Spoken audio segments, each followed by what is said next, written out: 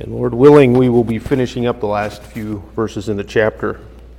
You may remember after last week I include you in what I did, but I cut the lesson a bit short last week. And we got down through verse 29 of chapter 15. But today the plan is to finish up the remaining few verses that we have here. So in those previous verses in Romans 15, we've been talking about Paul's future plans, his desire to come and visit this church at Rome as he has plans to go into Spain. He has fully preached the gospel in the current region, through Asia and into Greece, from Jerusalem all the way to Illyricum, which is on that far edge of Greece. And now not looking to retire or let moss grow under his feet, Paul is looking for other opportunities to Spain to go further west, and he has plans to go on and preach the gospel there. So he reveals part of his plan for that here, and on his way to go into Spain, he hopes to stop by and visit Rome.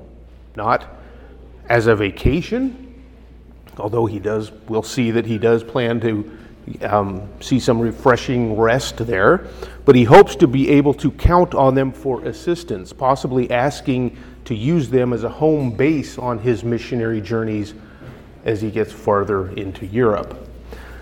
But before he does this, he mentions that there is another pressing duty that he has on his plate, that of bringing an offering from the Gentile churches in those regions to the impoverished saints that live in Jerusalem. The Gentiles have been more than willing to give of their material blessings to their Jewish brethren in Jerusalem. He said in verse 26 that they were pleased to make this contribution, to share in fellowship with their brethren. But not only that, they also saw it as an obligation to these Jewish believers in Jerusalem. And as the chosen nation of God, Israel, through whom came all the promises, the covenants, the worship, and even the Messiah himself, these Gentile believers saw themselves as debtors, having a debt to the Jews, having been blessed through the plan and covenants that God had established with Israel. They saw themselves as debtor to the Jews. Therefore, they were willing to share of their material possessions for these believers in need. And this gift was an important enough ministry that Paul was taking this on personally, delivering it to Jerusalem before he proceeded on to Rome and then go on to Spain. Now, we looked at all this last time, verses 20 through 29.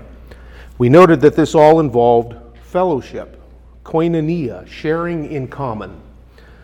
We had Paul, who was coming to Rome to not only minister to them, but with a desire to be helped by them as well.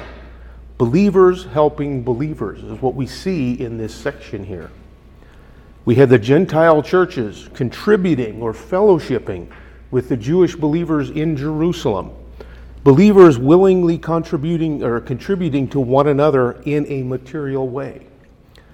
But we stopped at verse 29, and we didn't get to verses 30 through 33 of Romans 15. And these final four verses that we have here, we see Paul really asking for more fellowship with these believers, with this church at Rome. Another type of contribution from these fellow believers in Rome is he carries out his mission to deliver this offering to the saints in Jerusalem. And in these verses that close out the chapter, Paul is asking for the assistance of the Roman believers through prayer.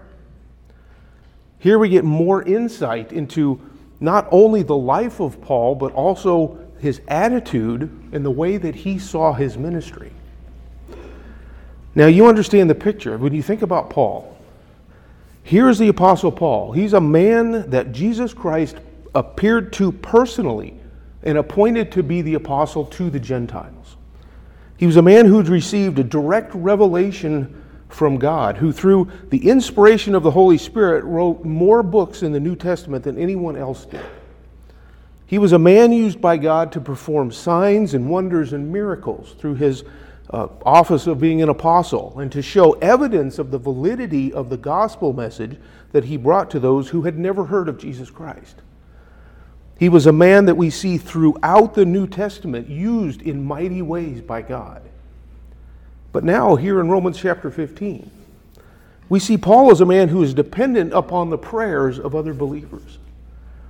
I think that aspect of Paul's ministry is sometimes lost on us, or we tend to forget it, or we tend to overlook these things that Paul asks for, this time that he asks for prayer. Whenever Paul went, wherever he went, he had companions. He had people with him. I don't know if you're like me, but every time when I think about Paul, I think about him as being this guy who's out there just going from church to church by himself, on the road by himself. But he always had companions. He always had believers by his side. And in his letters that he writes to other churches, he always had time to send greetings to those whom he had deep care and compassion for. And we'll see that aspect of that letter when we get into chapter 16. But this kind of glimpse into the aspect of Paul's life and ministry is really why I like to spend time on these introductions and these conclusions that we have in these letters, because it gives us a glimpse of how he views himself and his own ministry. We understand the Christian life is not about doing it by yourself. It's not about being a lone wolf. We've seen before the model of the body of Christ is many different parts all being joined together, functioning with one purpose, building one another up, edifying the entire body. Yes, we are all saved individually. We all have a personal relationship with Jesus Christ in our salvation, but we are saved into the body of Christ to have fellowship with one another. It's believers depending upon other believers. And that's all part of the fellowship that we have together as believers, investing in, participating in the lives of other believers. Look with me over to the book of 1 John for a minute, the first chapter of 1 John. I told you last time that 1 John is the next book that we're going to study together, so let this serve as foreshadowing for what we'll see in the coming months. Kind of whet your appetite for 1 John maybe, or turn you off to it. I don't know. It would depend on how it goes here. But in chapter 1 of 1 John, John's introduction is much shorter and to the point than Paul's in this letter here. He starts off with a very brief statement on how he's sharing with them truth of what he has seen and heard himself, the truth of the gospel. John being an eyewitness of Christ's ministry on earth, right? He was one of the apostles. But look at what he says in verse 3. He says, "What we have seen and heard we proclaim to you also, so that you too may have fellowship with us. And indeed, our fellowship is with the Father and with His Son, Jesus Christ." And you see there again, that's our word for fellowship that we've been talking about, koinonia. But you note the completeness of the fellowship that he mentions here. John is writing to them that they may have fellowship with him, and ultimately our fellowship is rooted where? With God. Ultimately with the Father and with the Son. There's fellowship that we have with God. So we not only share in common with one another, but we share in common with God Himself. We are all placed into the body of Christ, the family of God. Look down at verse 6. He continues with this same theme where he says down here, "If we say that we have fellowship with Him and yet walk in the darkness, we lie and do not practice the truth. But if we walk in the light as He Himself is in the light, we have fellowship with one another, and the blood of Jesus, His Son, cleanses us from all sin." 1 John is a letter that is all about evidence. The evidence of our salvation. Things that we show in our lives that prove, that show that we are saved. One of those things he mentions here, the fellowship that we have with one another. If we say that we belong to God, we say, yes, I'm a follower of God and I have fellowship with Him, but we walk in sin, we lie, he says. If we walk in the light, that is evidence of the fellowship that we have with one another. If I'm truly walking in righteousness as I should be, that's evidence that I truly have fellowship in the church. And this is true salvation that we're talking about. The true salvation involves the fellowship that we have with one another. Now, one of the most effective ways that we can fellowship with one another, strengthen one another, build one another up is by praying for each other. Being involved in each other's lives through prayer. An act that not only involves our fellowship together, but it involves our fellowship with God as well. We pray to God on behalf of one another. That is a fellowship that is only possible through our relationship with Jesus Christ as believers. Believers sometimes think that they don't need the involvement of anyone else in their lives. They can go it alone, or that the church involvement isn't really necessary. You have believers out there that think, you know what, I just want to spend as little time as possible with other believers. But they're sadly mistaken in that. Again, Paul is our example in this. If anyone had the faith to be a lone Christian, doing it all by himself, it would have been Paul. However, it was a common theme for Paul to ask for prayer from those to whom he was writing. We're going to take a look at some passages where we see Paul's reliance on other believers through prayer. Turn with me over to 2 Corinthians chapter 1. I do know that we're in Romans, but we've only got 4 verses left, so taking a little liberty here with some other passages. 2 Corinthians chapter 1, Paul realizes that he does not serve just by trusting in himself or by trusting in himself. He says in 2 Corinthians 1, look down at verse 8. As he's talking to the Corinthians, he says, "For we do not want you to be unaware, brethren, of our affliction which came to us in Asia, that we were burdened excessively beyond our strength, so that we despaired even in life. Indeed, we had the sentence of death within ourselves, so that we would not trust in ourselves, but in God who raises the dead." As we become more and more mature and we gain greater knowledge of the Word, there is a tendency at times to think that we now have this great strength or ability within ourselves, when in reality we should be acknowledging that our strength is found in the Lord. And that's the conclusion that Paul comes to here. And he goes on then in verse 11, confident that he will be delivered from death. He says, in verse 10, God who delivered us from so great a peril of death and will deliver us, he on whom we have set our hope, and he will yet deliver us. So you see his reliance on God here for deliverance. But now look at verse 11. You also joining in helping us through your prayers, so that thanks may be given by many persons on our behalf for the favor bestowed on us through the prayers of many.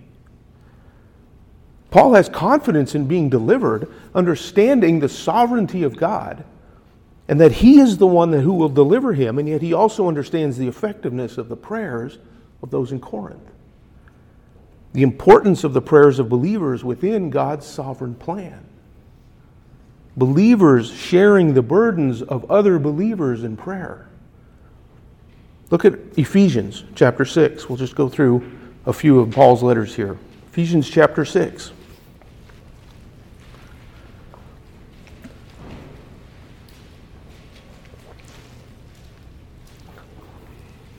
Look down at verse 18 of Ephesians 6.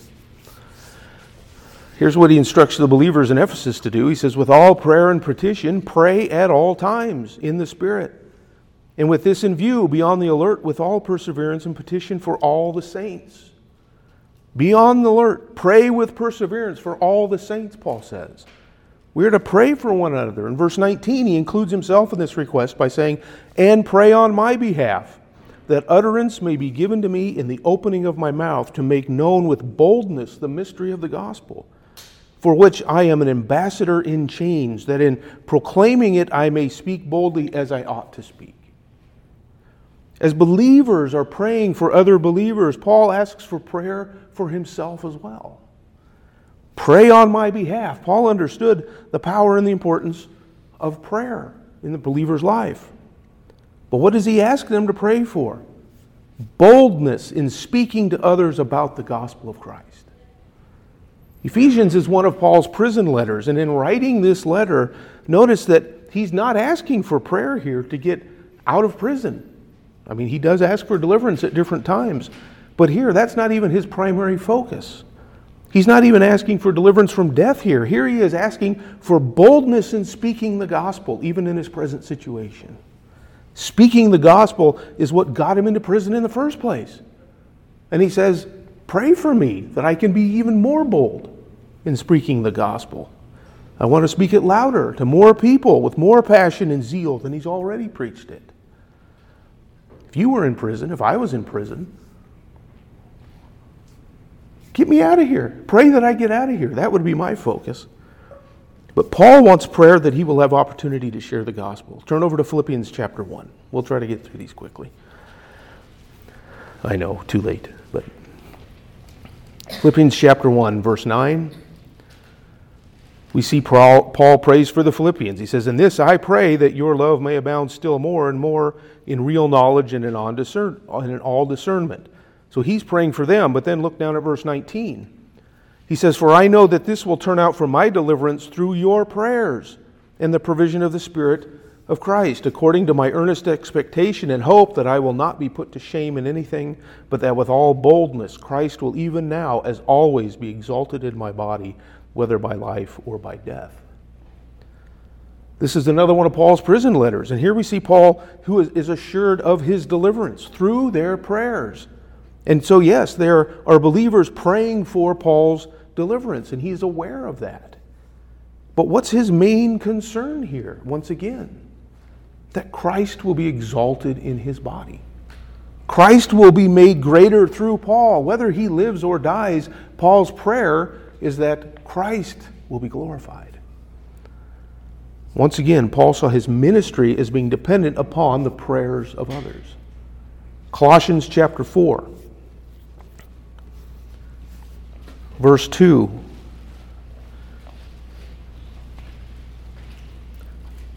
He says, "Devote yourselves to prayer, keeping alert in it with an attitude of thanksgiving, praying at the same time for us as well."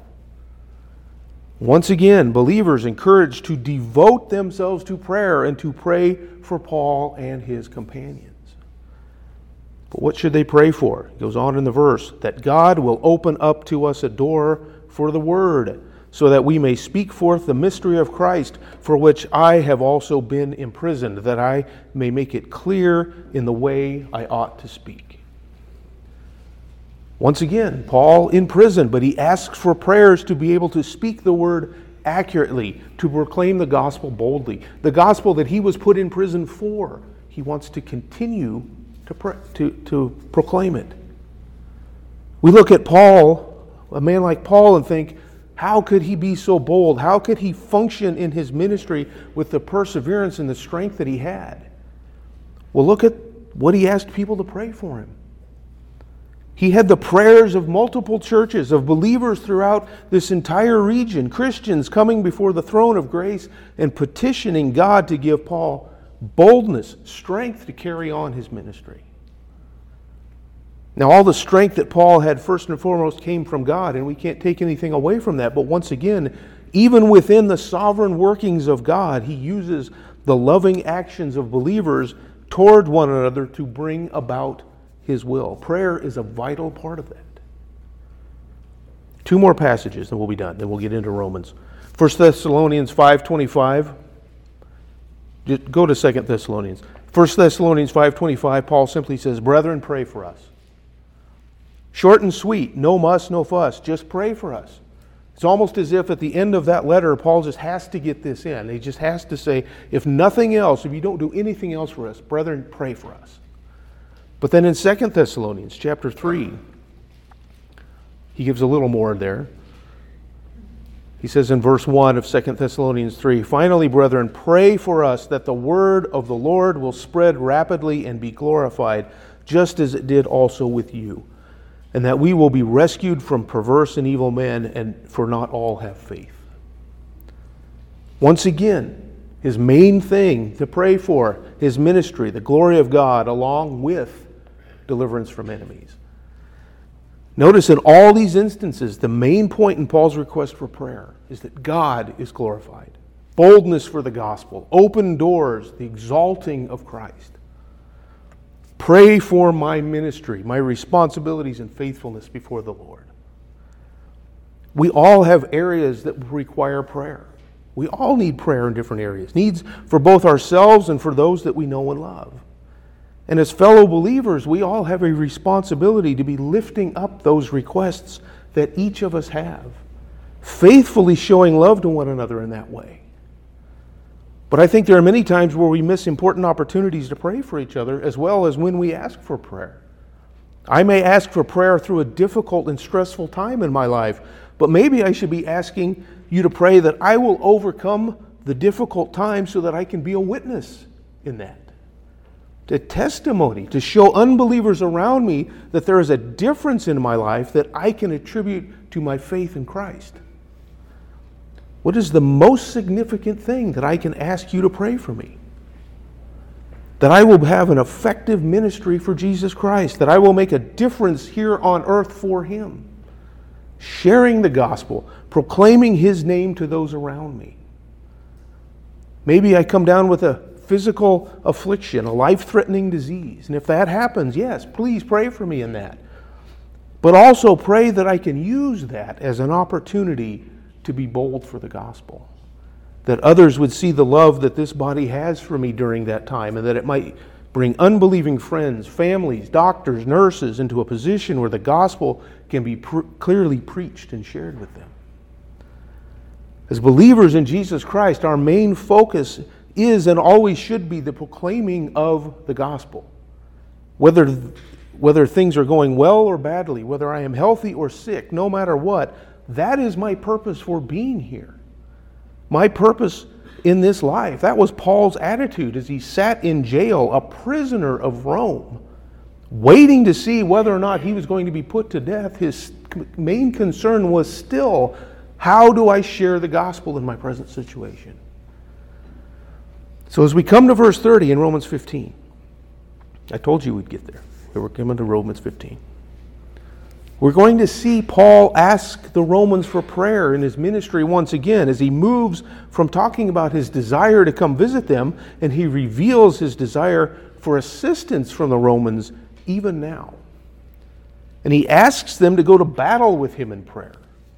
He will encourage them to pray for him and tell them specifically what to pray for, and he will tell them of his assurance of the outcome. So he says in verse 30, "Now I urge you, brethren, by our Lord Jesus Christ and by the love of the Spirit, to strive together with me in your prayers to God for me." So he urges them. Urging is a word that means to have a strong desire or exhortation for, to implore someone to have action. Paul is spurring them on to action here as fellow believers, as brethren. So what is he urging them to do? To pray. Paul is asking for the believers in Rome to pray for him and for his ministry and the tasks that he has to do. Brothers and sisters in Christ, I implore you to pray for me. As a member of the body of Christ, as fellow believers, it's their prayers that Paul covets, that he desires. He understands that he needs help from the Romans, and this is a very real way in which he can get that. Because from believers, those are the only prayers that are effective, that God responds to as coming from His own children. It's the prayers of the brethren, of believers. And that's important to note, because again, it's a part of that fellowship that we have only as believers, with one another and with our Lord. When I am in need of prayer, I come to my fellow believers. I should let you know what I need you to pray for. Because as believers, we are the only ones who can come before the Almighty God with our prayers and petitions. Into His presence, into the throne room of grace, we come to Him with our praises and our requests. It is believers who have been cleansed by the blood of Christ, who have been purified and made acceptable to come before the throne of God. As those who are in Jesus Christ, He is our advocate before the Father. Now, when we talk about prayers and we talk about asking people to pray for us, what about unbelievers? Should we also covet the prayers of unbelievers? Well, we might ask the question, can unbelievers pray? Well, in the sense that they can speak words directed towards God, yes. Are their prayers heard? Well, in the sense that God hears and knows everything, yes. But they are unable to come into the presence of God. Their prayers are not honoring to Him.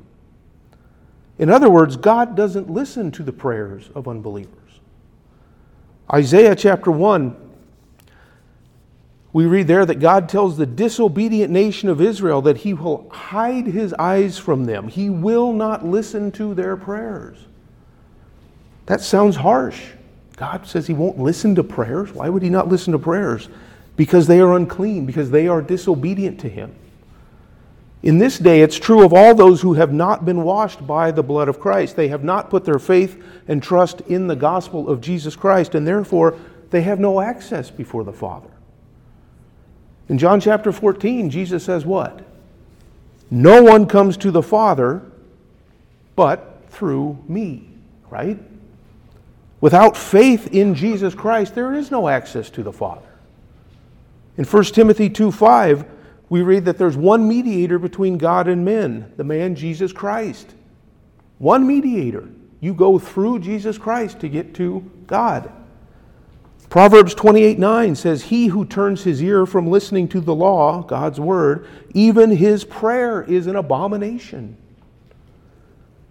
Those who are unbelievers don't obey God and His word. The prayers of the lost are an abomination to Him.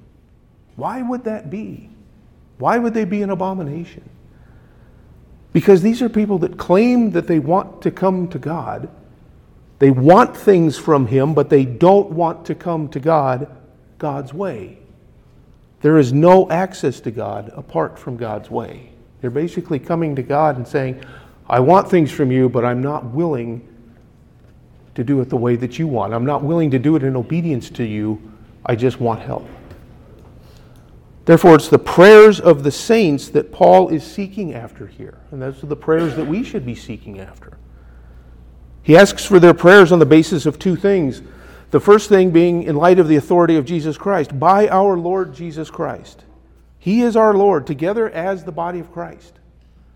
In light of our mutual relationship with Him, by His authority, that is the basis for our praying for one another. You are a believer in Jesus Christ. I am a believer in Jesus Christ. As two individuals who are both under the lordship of Christ, we have a responsibility before God to be praying for one another. Paul reminds them of this responsibility, this obligation that they have to pray for him.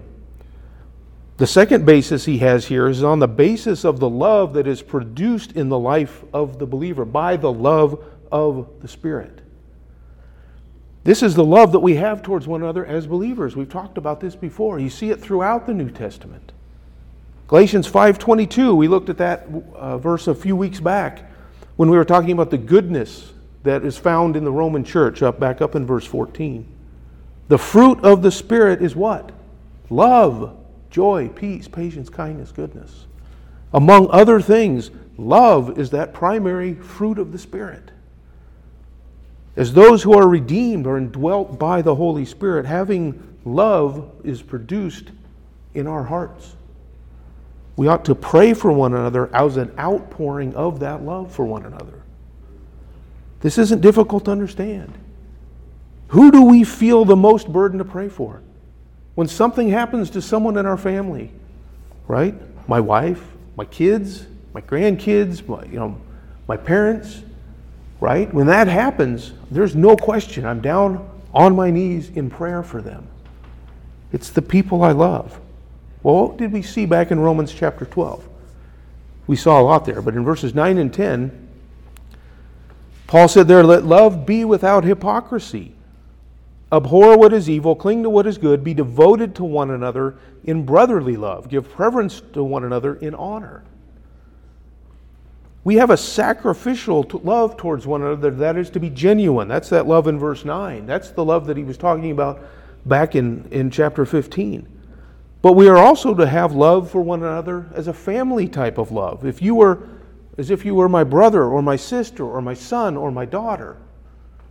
In other words, as I manifest self-sacrificing love in my life, one of the ways I do it is in loving you as if you're part of my own family. That's the way believers act and behave towards one another. I give preference to you. I esteem you higher than I do myself. One of the most effective ways that I can do that is by coming before the throne of God and presenting you before Him in my prayers. You have a need in your life. I should feel the necessity on the basis of our relationship with Christ and the love of the Spirit to lift you up before God. Now, more specifically, Paul isn't just asking for a casual mention here. Well, if you think about it, pray for me, right? I mean, sometimes isn't that kind of our attitude? Well, maybe I'll ask somebody to pray for me. If you think about it, just give me a shout out. Well, look at what he says here. He urges them to strive together with me in your prayers to God for me. To strive together. This is a phrase that indicates that Paul isn't merely talking about an occasional mention. He's asking for the Roman believers to battle together with him in prayer, to fight with him. This comes from the base word, Greek word, agonizomai, a word that we get our word agonize from. Agonize with me in your prayers. It's a word used of battles, a word used of athletic events. Paul uses this word when trying to encourage Timothy to keep up the battle. He says in 1 Timothy 6:12, fight the good fight of faith. Take hold of the eternal life to which you were called, and you made the good confession in the presence of many witnesses. Fight, agonize, strive the good fight. Then in 2 Timothy chapter 4, when Paul is speaking of his own walk, in 4:7 he says, I have fought the good fight. I have finished the course. I have kept the faith. At the end of Paul's life, 2 Timothy is Paul's last letter. When he knows that he's about to die, he could say that he agonized, he battled in his life, in his service to God. Now to the Romans, he's asking them to fight with him in prayer. So what does this tell us? Oftentimes, I think for believers, prayer doesn't come as easy as it should, much like spending time in the Word at times. I don't have the time. I'm way too busy. I have a hard time concentrating. I'm too tired. I fall asleep when I pray. Any of these things sound familiar to anyone? Sometimes we treat prayer like it's optional, like when everything else is lined up in our day, we just might have a spare minute or two to come before the throne of God. Oh, I forgot to do that. Oh, I can squeeze that in here. That's not the picture that Paul's presenting here. Strive together in your prayers. Go to battle in your prayer life. Too tired? Take a cold shower. Stand up. Walk around and pray. I remember hearing somebody say one time that they stood up when they prayed because if they fell asleep, they wouldn't sleep for very long. Only about the time it took them to get to the floor, right? You'll stay awake if you do that. Need not enough time for prayer? Get up an hour earlier. Turn the TV off an hour earlier. Can't concentrate? Make a list. Pray out loud. Do whatever it takes to make prayer a priority. We're preparing for battle. The Christian life is a battle against this world. Prayer is a vital part of that. We won't turn there, but in Ephesians chapter 6, verses 10 through 17, Paul talks about the spiritual battle that we have, right? He talks about the believer's armor, the armor of God, in our fight against the forces of this world. He describes the way that we prepare for battle against the world forces, right? We put on the helmet, the breastplate, the shield, the sword, girding our loins, put on the shoes, shodding our feet, right? It's head to toe, being prepared for battle. And we're all very familiar with that section of Ephesians chapter 6. But then what does he say? It's the verse that we read earlier in Ephesians 6:18. After you're prepared for battle, he says, with all prayer and petition, pray at all times in the Spirit. And with this in view, be on the alert with all perseverance and petition for all the saints. We pray at all times for all the saints. We prepare ourselves for battle, then we get down on our knees and we bring it all before the Lord. Prayer is a part of the spiritual battle. Prayer is spiritual battle. Paul gives specific things on what he wants them to pray for in verse 31. Two things here that will result in a third thing that he says when we get to verse 32. Verse 31, he says, that I may be rescued from those who are disobedient in Judea, and that my service for Jerusalem may prove acceptable to the saints. So the first thing he mentions, Paul prays for his own personal safety, his own deliverance, not because he's afraid for his own personal comfort, but because he has a mission that needs to be accomplished. Paul was going to Jerusalem. Paul was going into an area that would prove to be dangerous for him to go to. Paul wasn't loved in Jerusalem. He had a lot of enemies there.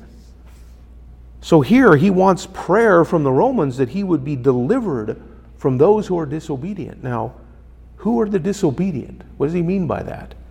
Well, these are the unbelievers. Most specifically, in this case, in that area, he's talking about unbelieving Jews. He's talking about the Jews in that area that have not accepted and trusted in Christ. They are the ones who are disobedient to God, disobedient to the gospel. We saw this earlier in Romans, back in chapter 10. In verse 21, he says, but as for Israel, he says, all the day long I have stretched out my hands to a disobedient and obstinate people. And then in the next chapter, chapter 11, he used it of both Jews and Gentiles, and down in verse 30, he said, for just as you once were disobedient to God, but now have been shown mercy because of their disobedience, but these also now have been disobedient, that because of the mercy shown to you, they also may now be shown mercy. Anyone who has never accepted the gospel of Jesus Christ is acting in disobedience to God. They are disobedient. Therefore, when Paul talks about the disobedient in Judea, he's referring to those Jews who haven't accepted the gospel. Those are the ones that he knows that he's in danger from. So by going to Jerusalem with this gift, with this offering that he's collected, Paul was going straight into the lion's den, so to speak.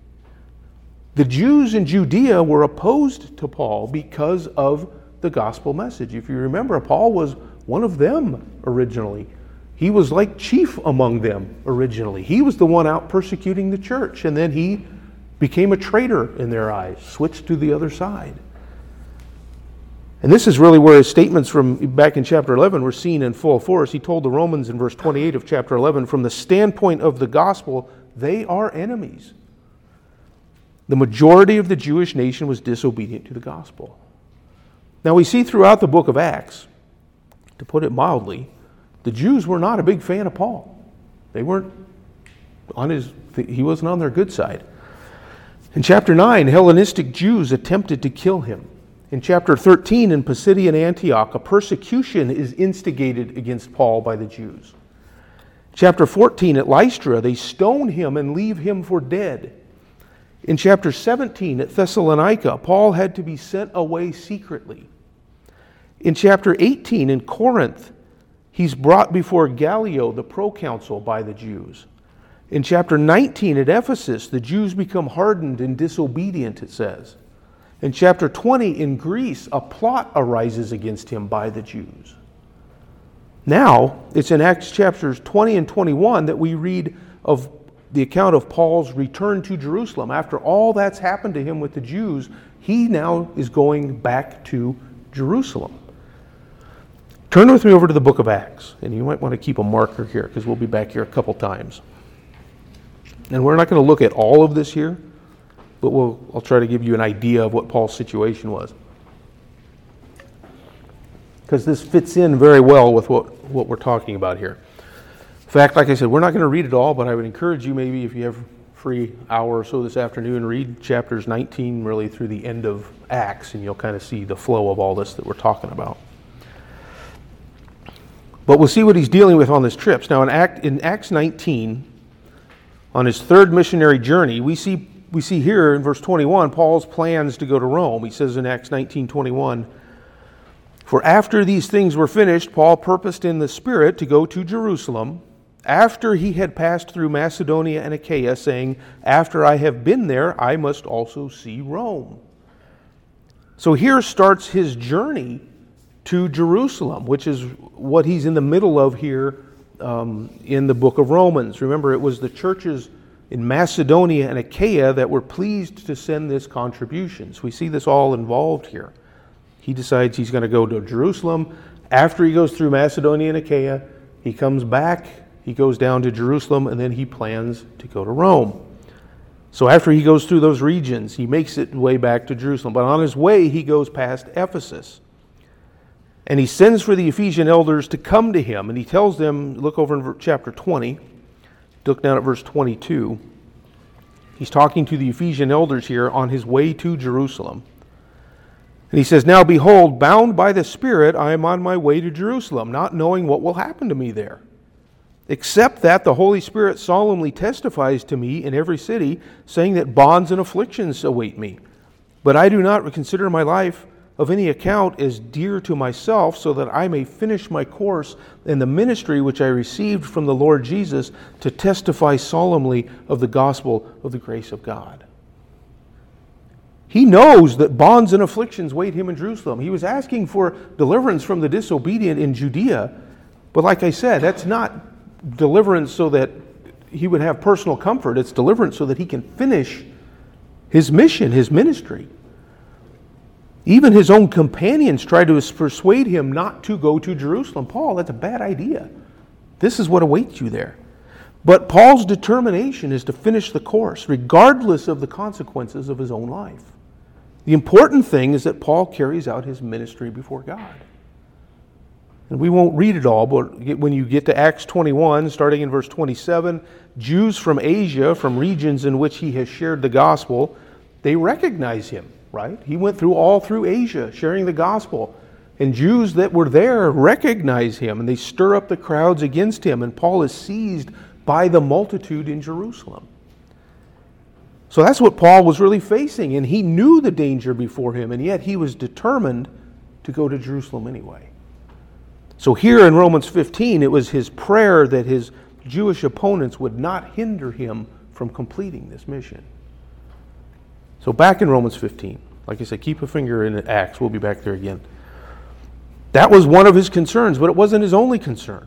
There was a second thing that he wanted them to pray for, that his offering from the Gentile churches would be accepted by those in Jerusalem. He says that my service for Jerusalem may prove acceptable to the saints. Now think about this. What a terrible thing really to have to worry about.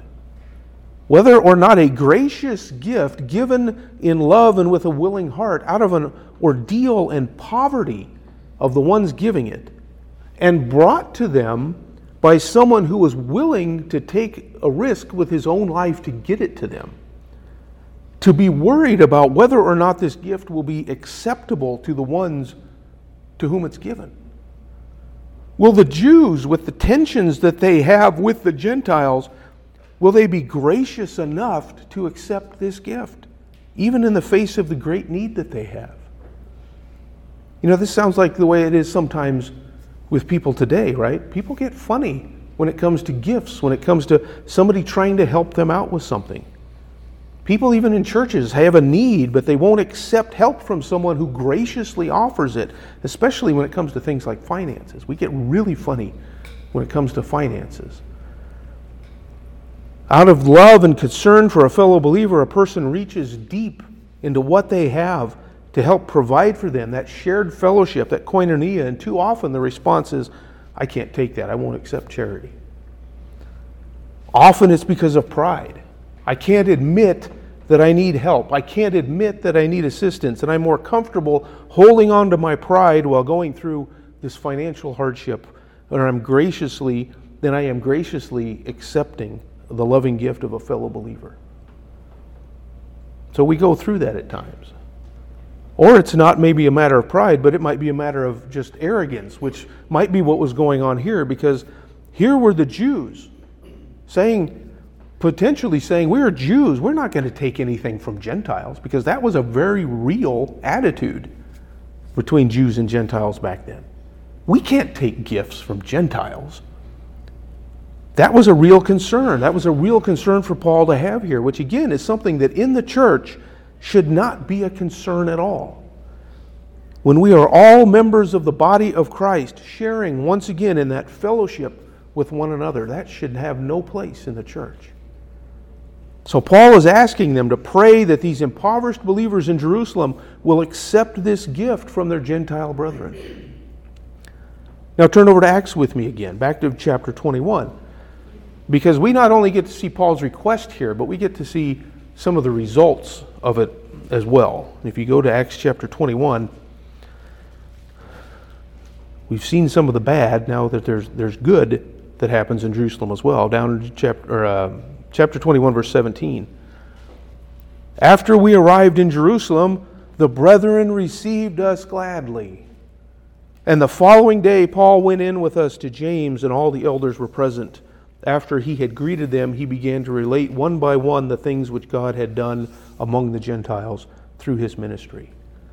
So Paul gets to Jerusalem, he's able to get there, and he's received gladly. There was a great response, and they were able to relate their ministry among the Gentiles to the believers in Jerusalem, which would be Jewish believers there. So there were answered prayers concerning the way that they were received when they got to Jerusalem.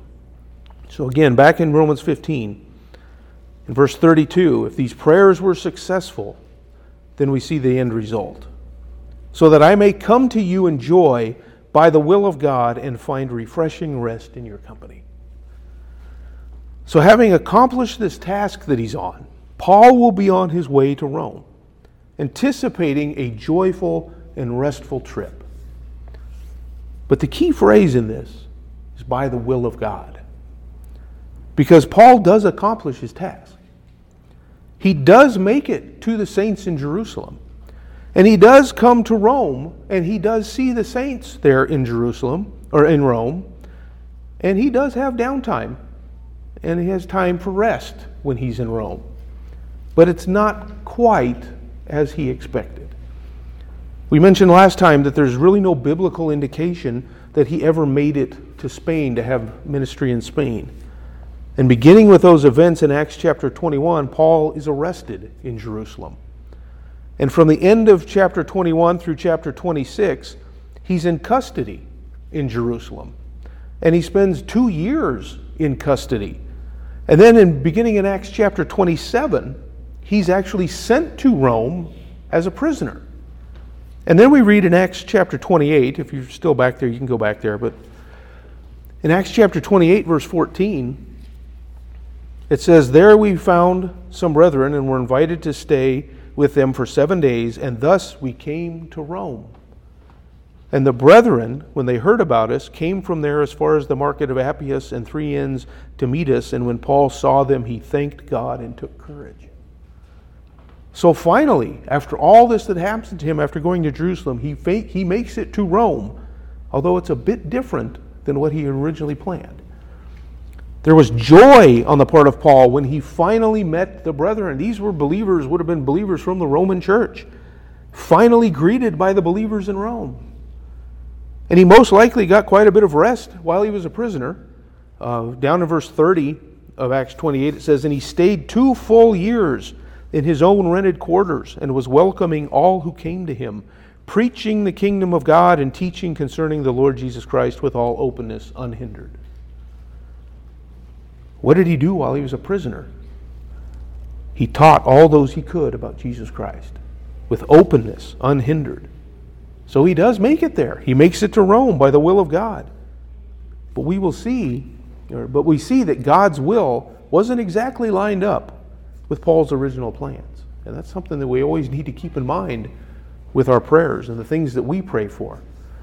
Because we make our plans and we pray that our plans would work out, but we need to also remember and be open to the fact that God might work them out wildly different than the way that we think they ought to be worked out.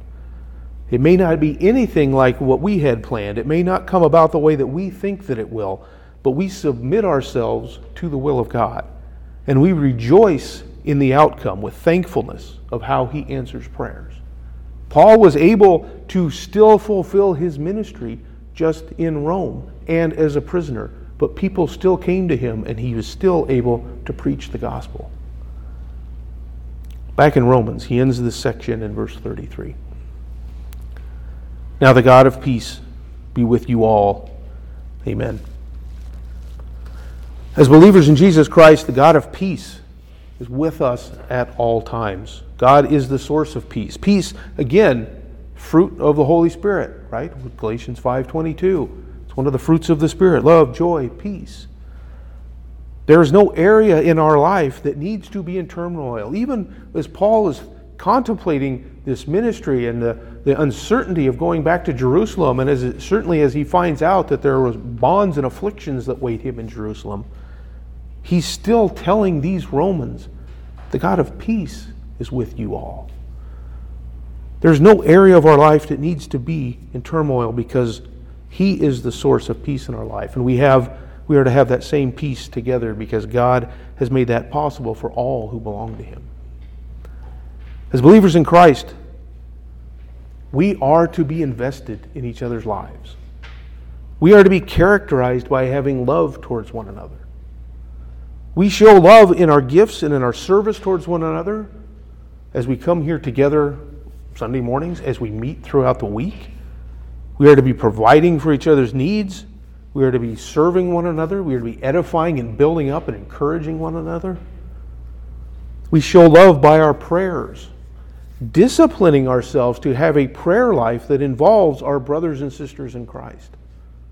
How do we respond when we get prayer requests from people? Do we have them written down? Do we truly remember them? When people say, oh, pray for me in this. Oh, I will. But do we? I think we're probably all guilty of telling someone, yes, I'll pray for you. And then the next day, do we even remember that we said that? If someone were to come up to us and say, oh, I want to thank you for praying for this for me, would we stop and think, I wonder what that request was? Or would we know for sure what it was that we were supposed to be praying for them for? We're to be striving in battle in prayer, to have a prayer life that is pleasing to God. Is that the characteristic of our prayer life? What's our goal? What's our purpose?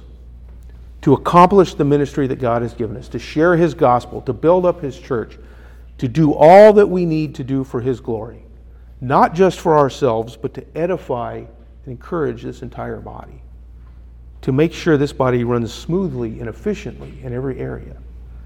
As we fellowship with one another in all things, we show our fellowship by our prayers for each other, by our ministry towards one another, our service to one another, providing even for one another, because we function together as the body of Christ, all for the glory of God. Let's close in a word of prayer.